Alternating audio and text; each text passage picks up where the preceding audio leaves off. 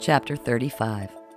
With no new material of his to review, Gloria had taken to rereading the sections of Henry's story he'd given her before disappearing himself, looking retroactively for clues in his words. Any piece to this puzzle, the full shape she couldn't quite see yet. The finished assignments from her students were due in a matter of days, and she was upset for a multitude of reasons she'd never get to read the end of Henry's story.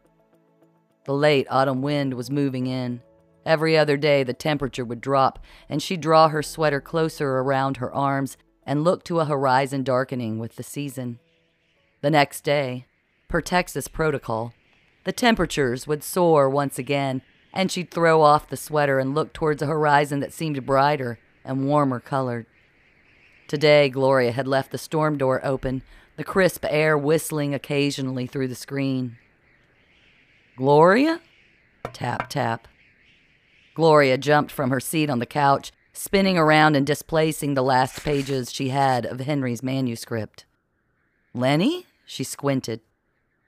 Lenny stood taller, a bemused smile reaching his lips, a hand shielding his squinting eyes from the afternoon sun as he peered inside from the porch.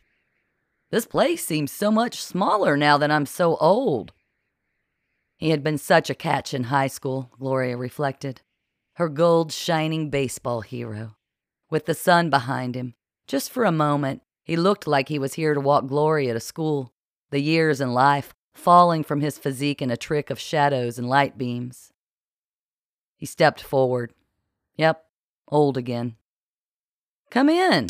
Gloria motioned him inside, glancing over his shoulder in a moment of unease. She'd felt, just the past few days, that someone was watching her, but attributed it to her mounting paranoia after the break-in. Aside from the stolen files and her failure to report said theft to the police, all had been rather boringly normal since Henry was just gone. Shutting the front door behind him with a thud, she noted Lenny held a large white envelope. "Wow," he murmured, following Gloria as she picked her way back through the cluttered house to the dining room. "This is so far out. It looks the same, a little dirtier." Gloria motioned for Lenny to sit. "Why are you here, Lenny?" He plopped down, taking a seat in a worn, shiny wood chair, the same one he'd favored in their youth. He ceremoniously produced the envelope, a stiff photo pressing its edges into the thin paper of it. "Ted and I found these the other day when we were sifting through our yearly Yesteryear Retrospective edition." Lenny slid the large manila envelope across the table before tapping the paper with his forefinger.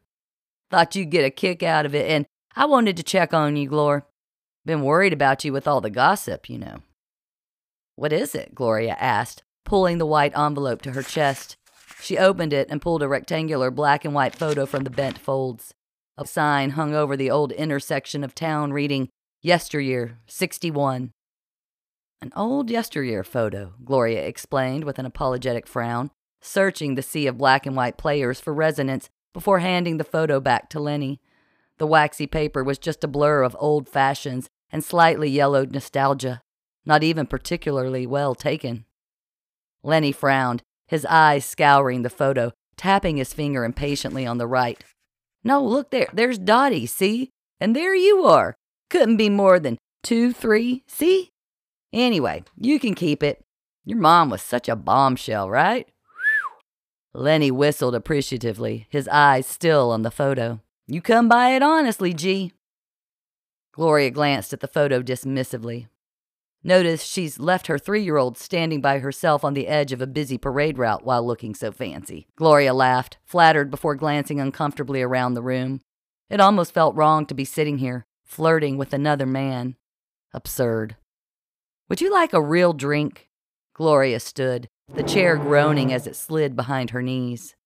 Lenny opened his mouth to answer, then stopped, cocked his head, and pressed his lips together before responding with confidence.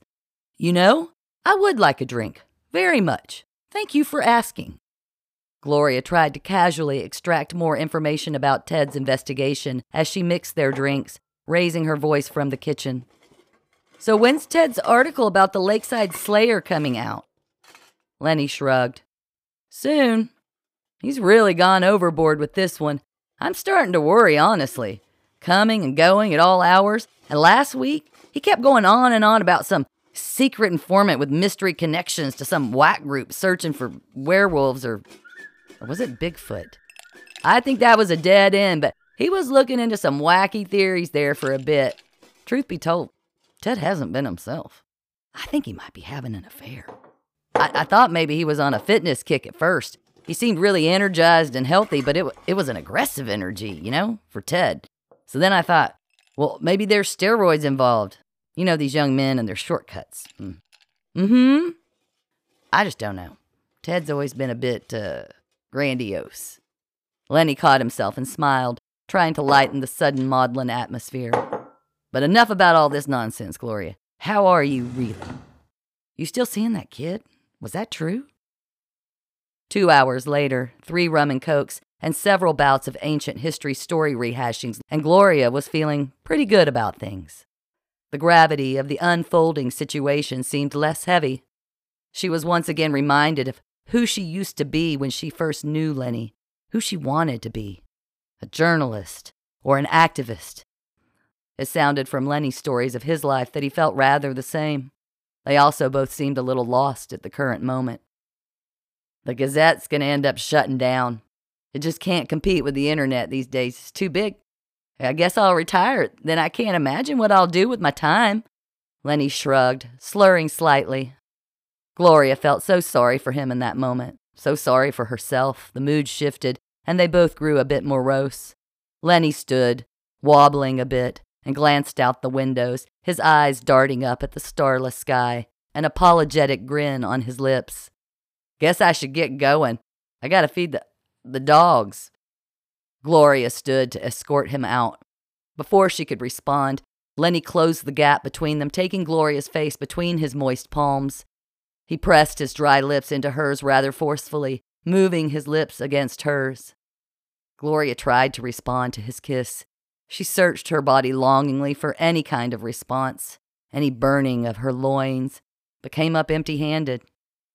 As she studied the kissing, as if she were outside herself, from afar, she felt the unfamiliar sensation of nausea and was able to just step back and pivot her body toward the planter behind her before vomiting the entire contents of her stomach, voluble sound effects of retching and heaving accompanying the spectacle to really complete the scene.